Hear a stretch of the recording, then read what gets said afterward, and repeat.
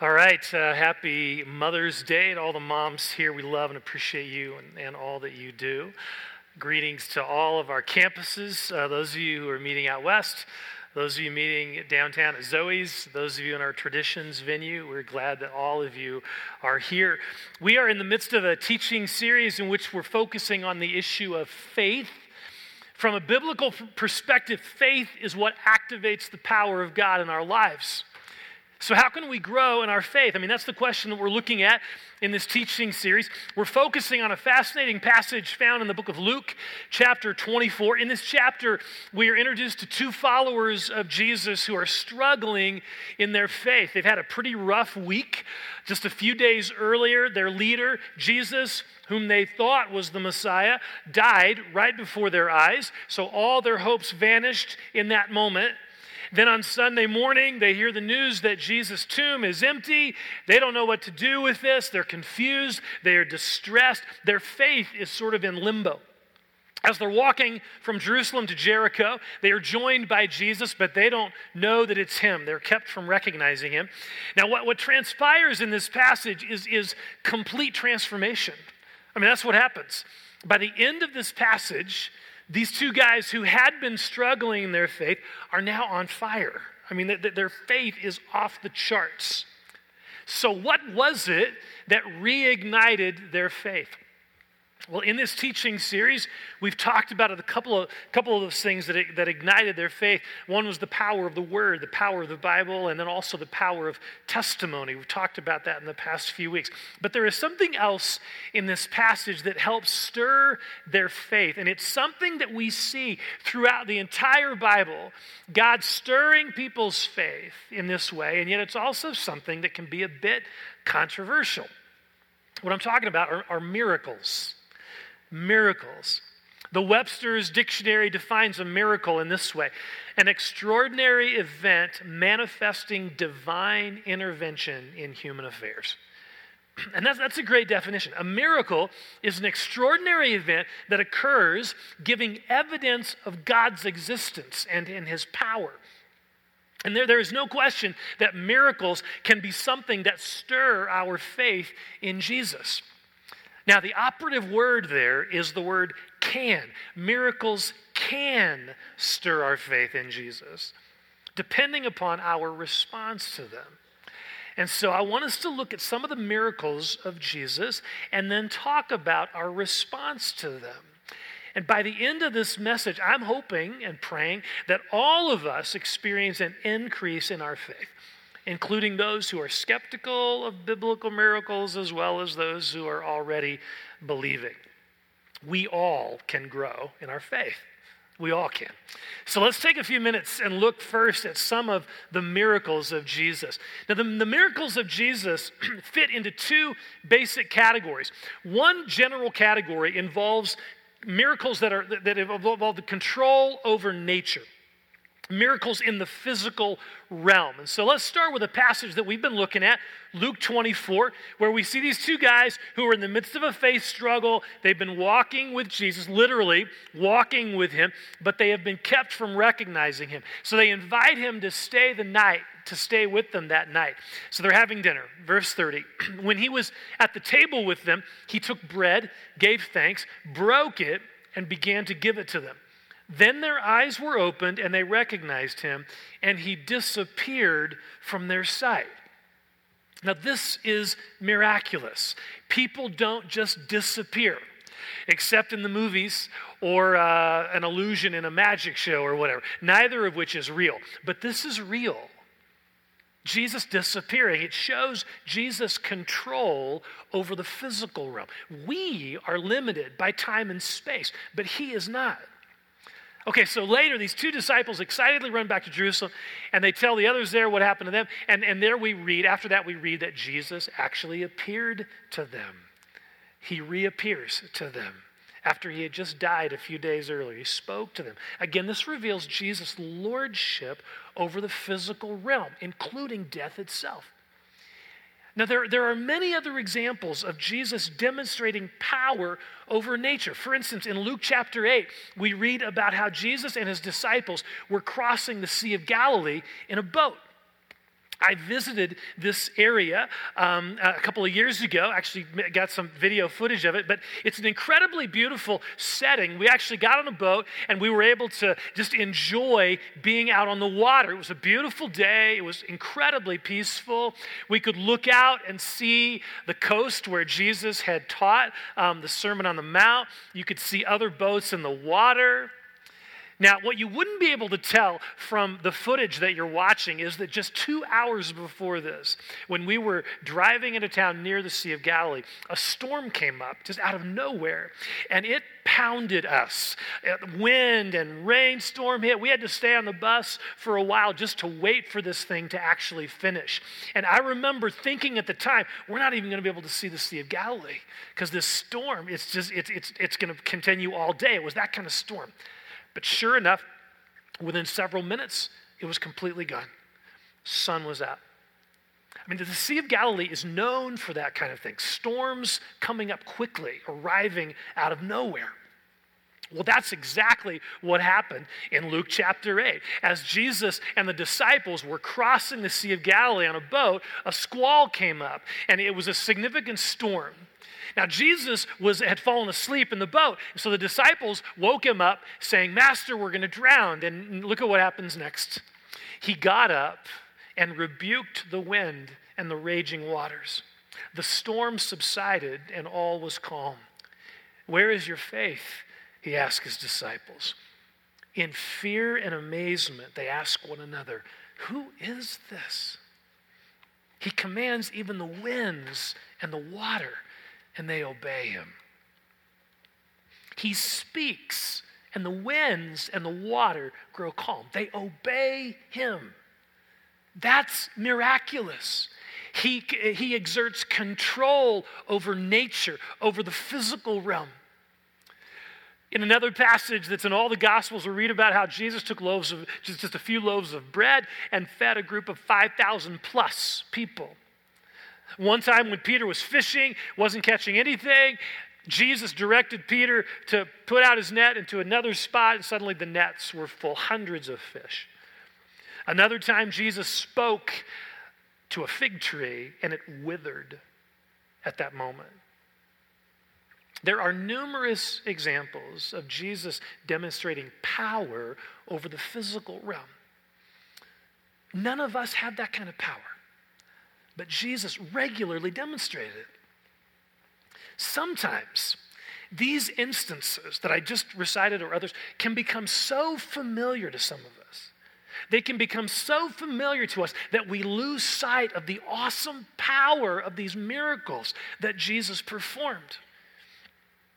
Now, I also realize that some of us here may hear these accounts and think to ourselves, well, that could have been made up by the disciples or whatever. When they wrote this stuff down, that could have been made up. How do we know this stuff really happened?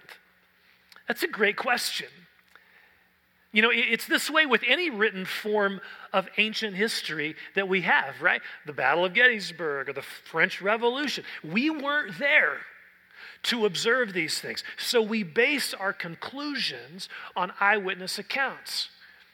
As we saw last week, Luke tells us at the start of this book, the book of Luke, he tells us at the start that he compiled his book from all these eyewitness testimonies of several people. He had interviewed people who had actually seen these things and witnessed these things. And then he put together his book from eyewitness accounts. When you read the accounts of Jesus' life, like in Matthew, Mark, and Luke, and John, when you read those accounts, you immediately recognize that these are not written like a myth would be written, or like a legend or a fairy tale. They're not written that way. They include details that normally come from eyewitnesses.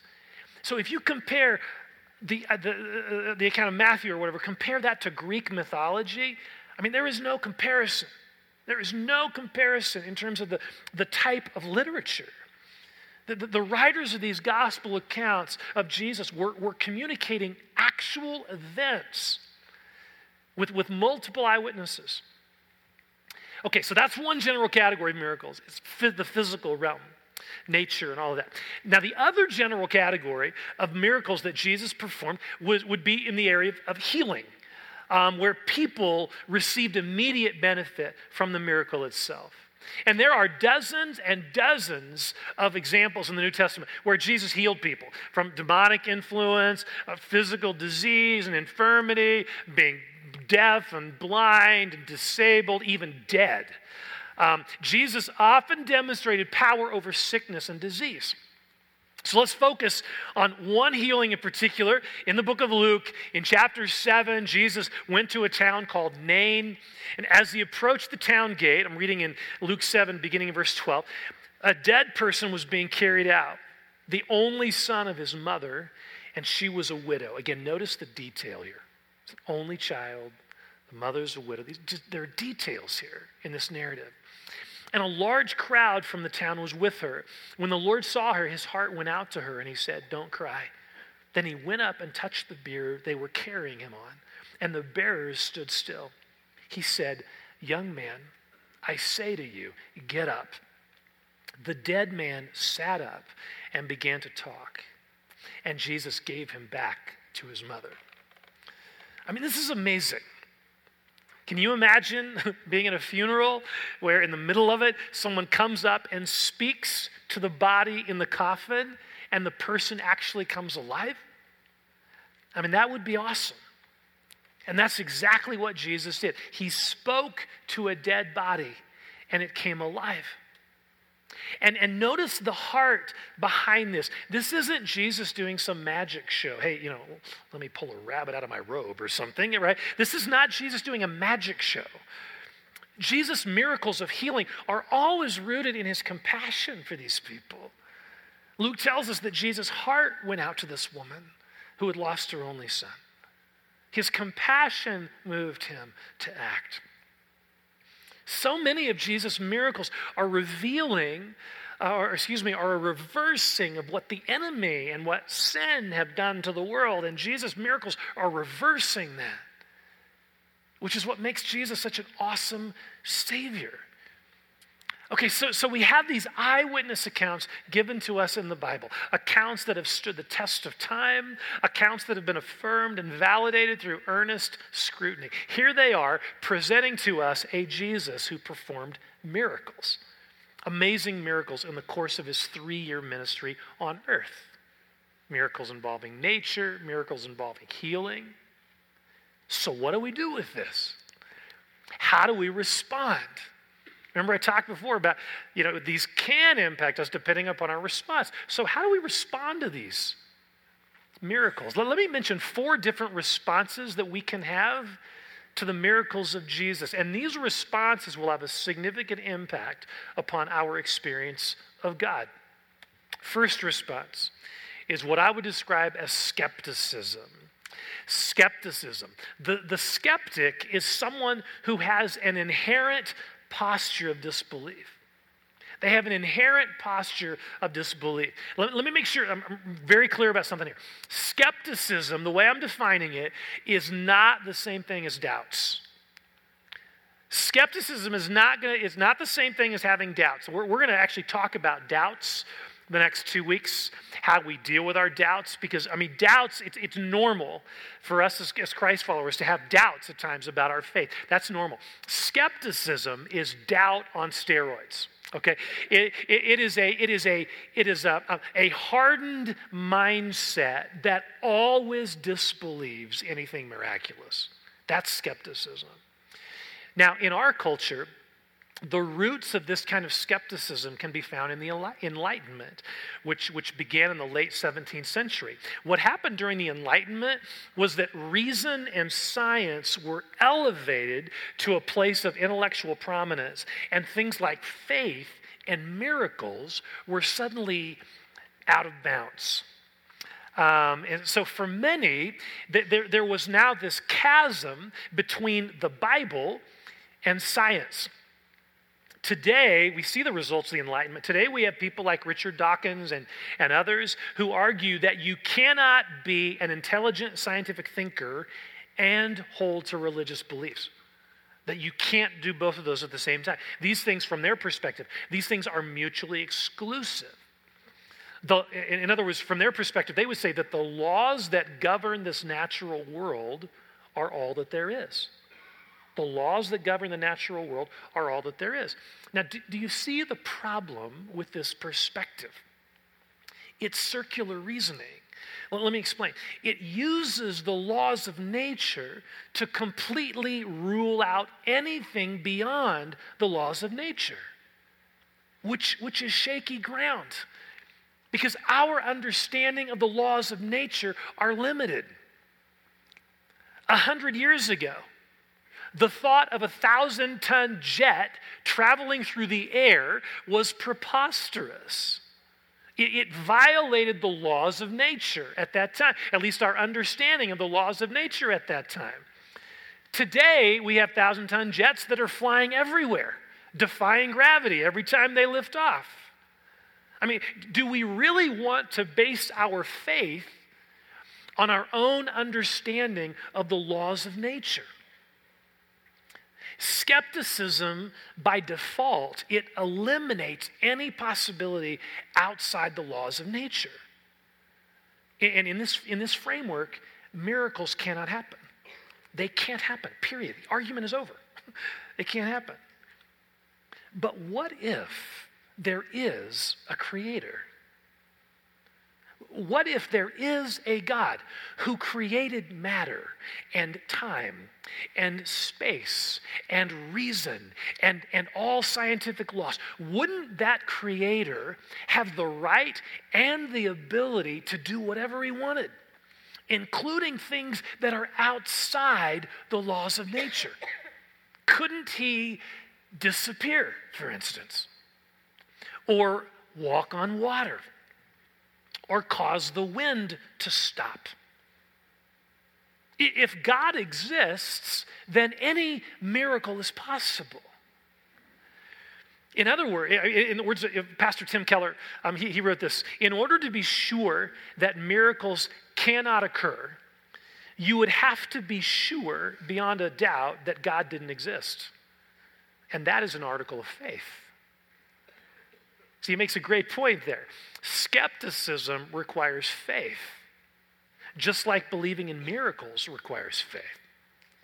Skepticism requires faith in the absolute sufficiency of the laws of nature. That's what a skeptic's faith is in. But it's still faith. Their understanding of the laws of nature, that's the bounds of their belief. Now, there may be some of you who have believed this idea. You believe the idea. Maybe you're struggling with this idea that the science and the Bible are incompatible. Maybe you believe that. The science and the Bible are incompatible. That in order to be a Christian, you have to check your brain at the door. Nothing could be further from the truth. Really, nothing could be further from the truth. Some of the greatest scientists of all time were devout Christians who believed in the miracles of the Bible. People like Kepler and Newton and Copernicus and Galileo and Pasteur. I mean, Albert Einstein once wrote, "A legitimate conflict between science and religion cannot exist. Science without religion is lame. Religion without science is blind." That's Albert Einstein. Science and the Bible, they're answering very different questions. Science can answer the what and at times the how, but it cannot answer the why question. And those are the questions that we really care about, right? The why questions. Why are we here? Why does love exist? Why does evil exist? Those why questions are the questions that we're really wanting answers to. And science can't provide the answers for those things. So we need both science and the Bible to truly understand and live in this world. They're not incompatible. So if you have a skeptical bent toward the miracles of Jesus, I would just encourage you to approach them with an open mind as being possible.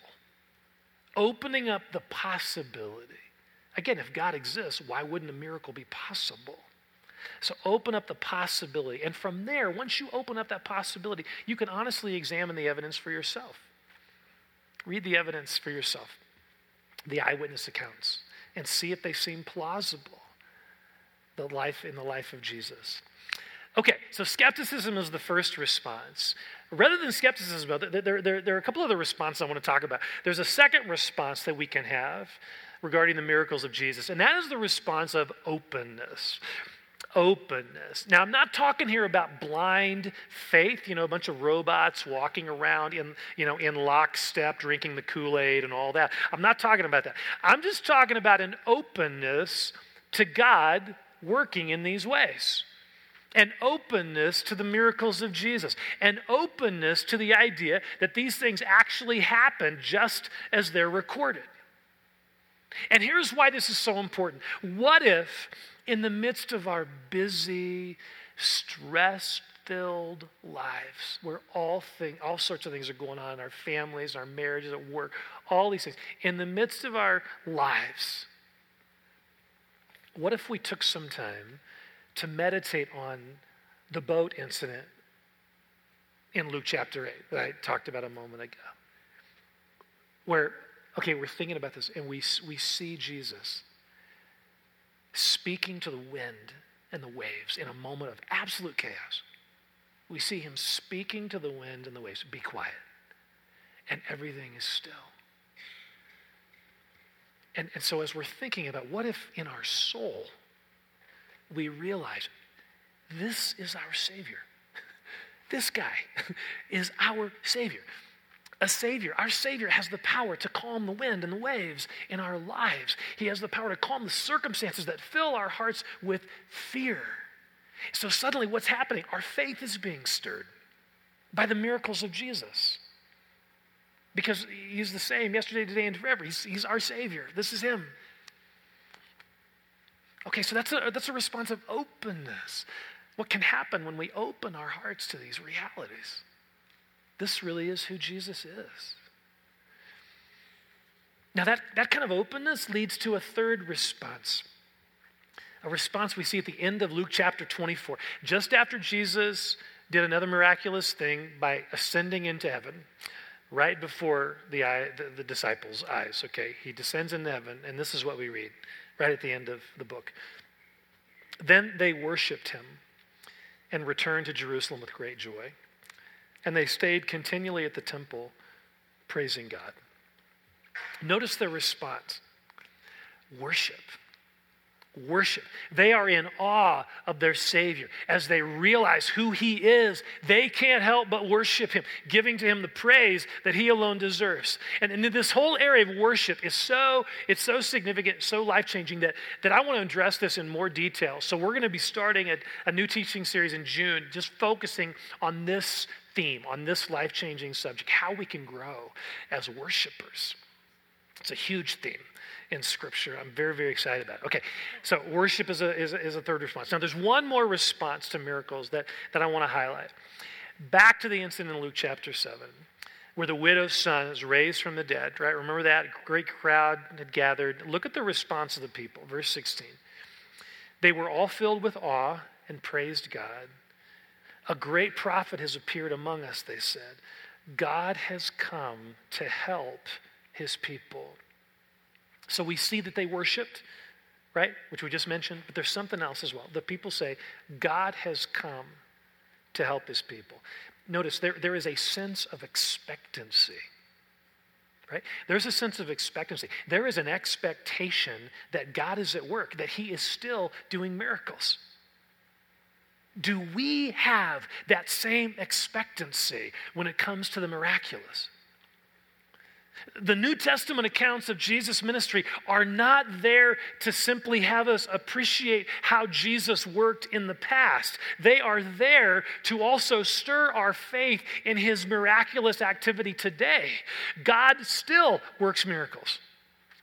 And what we see in the New Testament is that once Jesus ascended into heaven, his followers began experiencing these things as well. I mean, Peter and John in the chapters of Acts, Peter and John heal a blind man. And then we see Stephen and Philip, who were not even apostles. They were just ordinary guys. We see them involved in miraculous activity. as people are being healed and all that. And then the Apostle Paul's ministry, of course, involved the miraculous. And then in the letters that Paul wrote to the churches, we see evidence of this. For instance, in 1 Corinthians chapter 12, Paul talks about people in the church who have the spiritual gift of miracles. That's actually one of the spiritual gifts listed there. And in Galatians chapter 3, verse 5, Paul writes these words to that church. He says, "Does God give you his Holy Spirit and work miracles among you by the works of the law or by your believing what you heard?" Now, he's making an argument about the gospel here, but notice the foundation of his argument. It's assumed that miracles are happening in that church. It's assumed miracles are happening. Now, some Christians will say, well, the miracles people claim today are, is not as dramatic and significant as the miracles of Jesus. I would agree, that the level of the miraculous in Jesus' life was appropriately off the charts, okay? He was the Son of God, okay? I'll give him that. But that doesn't mean that we can't see God working miracles today. Now, granted, our built-in skepticism as Americans, and we just have this. We have it. It's built in. It's wired into us because of the culture we live in and our worldview. Our built-in skepticism as Americans is often a barrier. But when, and some of you have done this, when you begin to read some of the accounts of what God is doing around the world right now, it's amazing. You will find amazing stories. How, for instance, Muslims in North Africa and the Middle East are coming to Christ because of miracles that are happening. I've been reading this book called Miraculous Movements by Jerry Truesdale. He describes several of these things happening. Let me just here's one. I just read this. It's written by the person it actually happened to. He was riding his motorcycle through a very strong Muslim, anti-Christian region in North Africa. His motorcycle broke down, and he didn't know how to fix it, right? He and his partner just didn't know what to do. They didn't have the equipment to fix it, didn't know what to do. So they're praying, what do we do? As he's trying to figure out what to do, he hears this wailing sound. He heard this wailing sound, and it's like this woman wailing, and so he walked toward the sound, and he found himself in a village where people were mourning the death of the chief's wife. So the chief of the village, his wife had died. Her dead body was lying there, while the villagers were weeping. This guy wanted to leave as quickly as possible, but he felt in his heart an urgency to go up and pray for this woman. And so he did for an hour and a half. He prayed for her, pleading with God for her life. Suddenly, her hand started to get warm. She started breathing and came back to life. Later, the chief said to this man, "We have had a rule in this village that no one can talk about Christianity. That's been the rule here, but I'm changing that rule today. Tell us about Jesus." So he tells them about Jesus, and many come to faith in him. I was just talking with Erin Stacy Rietzma, who is on our staff team until she has her baby very soon. So, but she told me about a mission trip that she was on a few years ago in Zambia. Her team came upon a man who had one eye that was just severely damaged. I mean, it was really non-existent, basically. All this scar tissue, and there was virtually no eye there. Their team leader felt impressed to pray for this man's healing. And so he took mud, just like Jesus had done, right? Spit on the mud and got some mud together, or spit on the dirt, got some mud together, put it on the man's eyes and in that area, and then they began praying, just started praying for healing. After a few minutes, he wiped the mud off, and a fully functioning eye was there. Now, I know if you would read this in a book, you'd say, nah, I talked to Erin. You can ask her. She was there. She saw this happen. And then I would ask, again, our skepticism, no, that couldn't happen. Why couldn't the God who created the universe create an eye? Why couldn't he? Now, in case we think these kinds of things are reserved for overseas. I wanted to share part of an email that I received from someone in our church describing what happened to her husband during a worship service here just a few months ago. Right here. Happened just a few months ago. This was the email, part of the email I received. My husband broke his back while working 4 years ago. He had 2 compression fractures, a herniated disc, 2 bulging discs, a degenerative disc disease. Quite the diagnosis to receive as a 28-year-old, sole provider with a baby under 1 year old. This accident started the most trying time in both of our lives as we entered into a world of doctors, surgeons, pain management specialists, chiropractors, physical therapy, and chronic pain. Quite a difficult life for an ex-football player. After 3 years of trying with no success, his pain was no better, and he was tired. Tired of pain, tired of doctor's appointments, tired of trying with no results.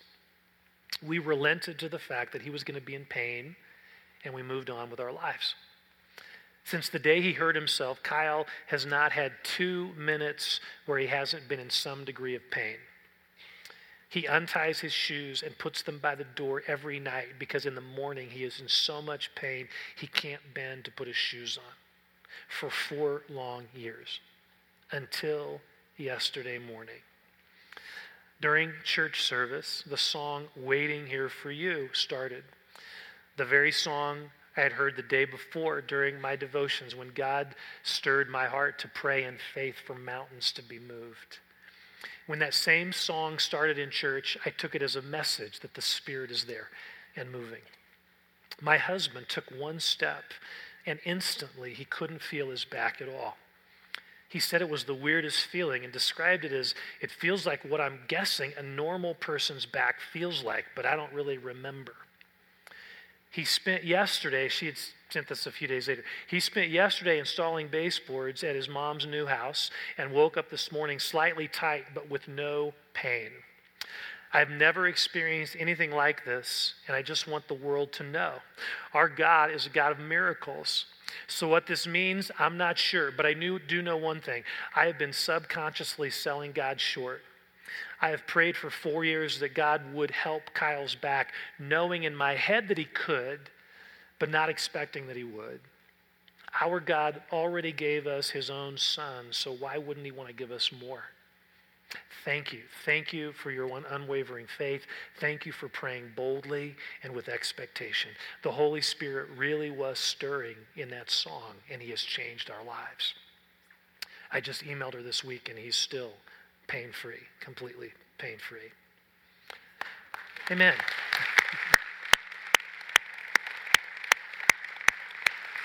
Okay, so we have the miracles described in the eyewitness accounts of Jesus' life. We have the testimonies of Christians around the world and here describing God's miraculous work. So here's the question. Are we open to the possibility of God working in these ways still? Are we open to and willing to allow our faith to be stirred, believing that God is still in the business of doing miracles? Are we open to that? Well, as we prepare to pray, I want to ask our campus pastors to come up and lead your congregations in prayer. All right, let's pray together. Jesus, thank you. Thank you for stirring our faith through your word and through testimony. That you are a God of miracles. That when you were here on earth, you did miracles. You exerted control over the natural realm, and you brought healing to people's bodies. You brought life out of death. And we praise you for that. And we praise you that you are not done doing miracles. You are the same yesterday, today, and forever. You are Lord and King. And we praise you for that. We worship you for that.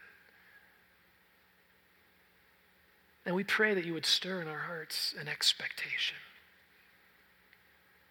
To pray with expectancy that you would move, that you would heal, that you would touch people's lives in significant ways. So Holy Spirit, would you come and just stir our faith, stir our faith here. What we want to do, the worship team's going to start singing a song, and I want us all to, why don't we stand as we enter into a time of worship and prayer. As a part of this song, I'm going to come back up here and maybe lead us in a little prayer time, but I want our hearts just to be open as this song is sung, as we sing this song, just to be open to the Holy Spirit stirring our faith. Maybe you need a miracle in your life. And at the end of the song, we want to pray for that. And so let's just let the words of the song stir our faith as we are waiting for the Lord. We're waiting for his presence. So Holy Spirit, come. We pray. We wait on you, Lord.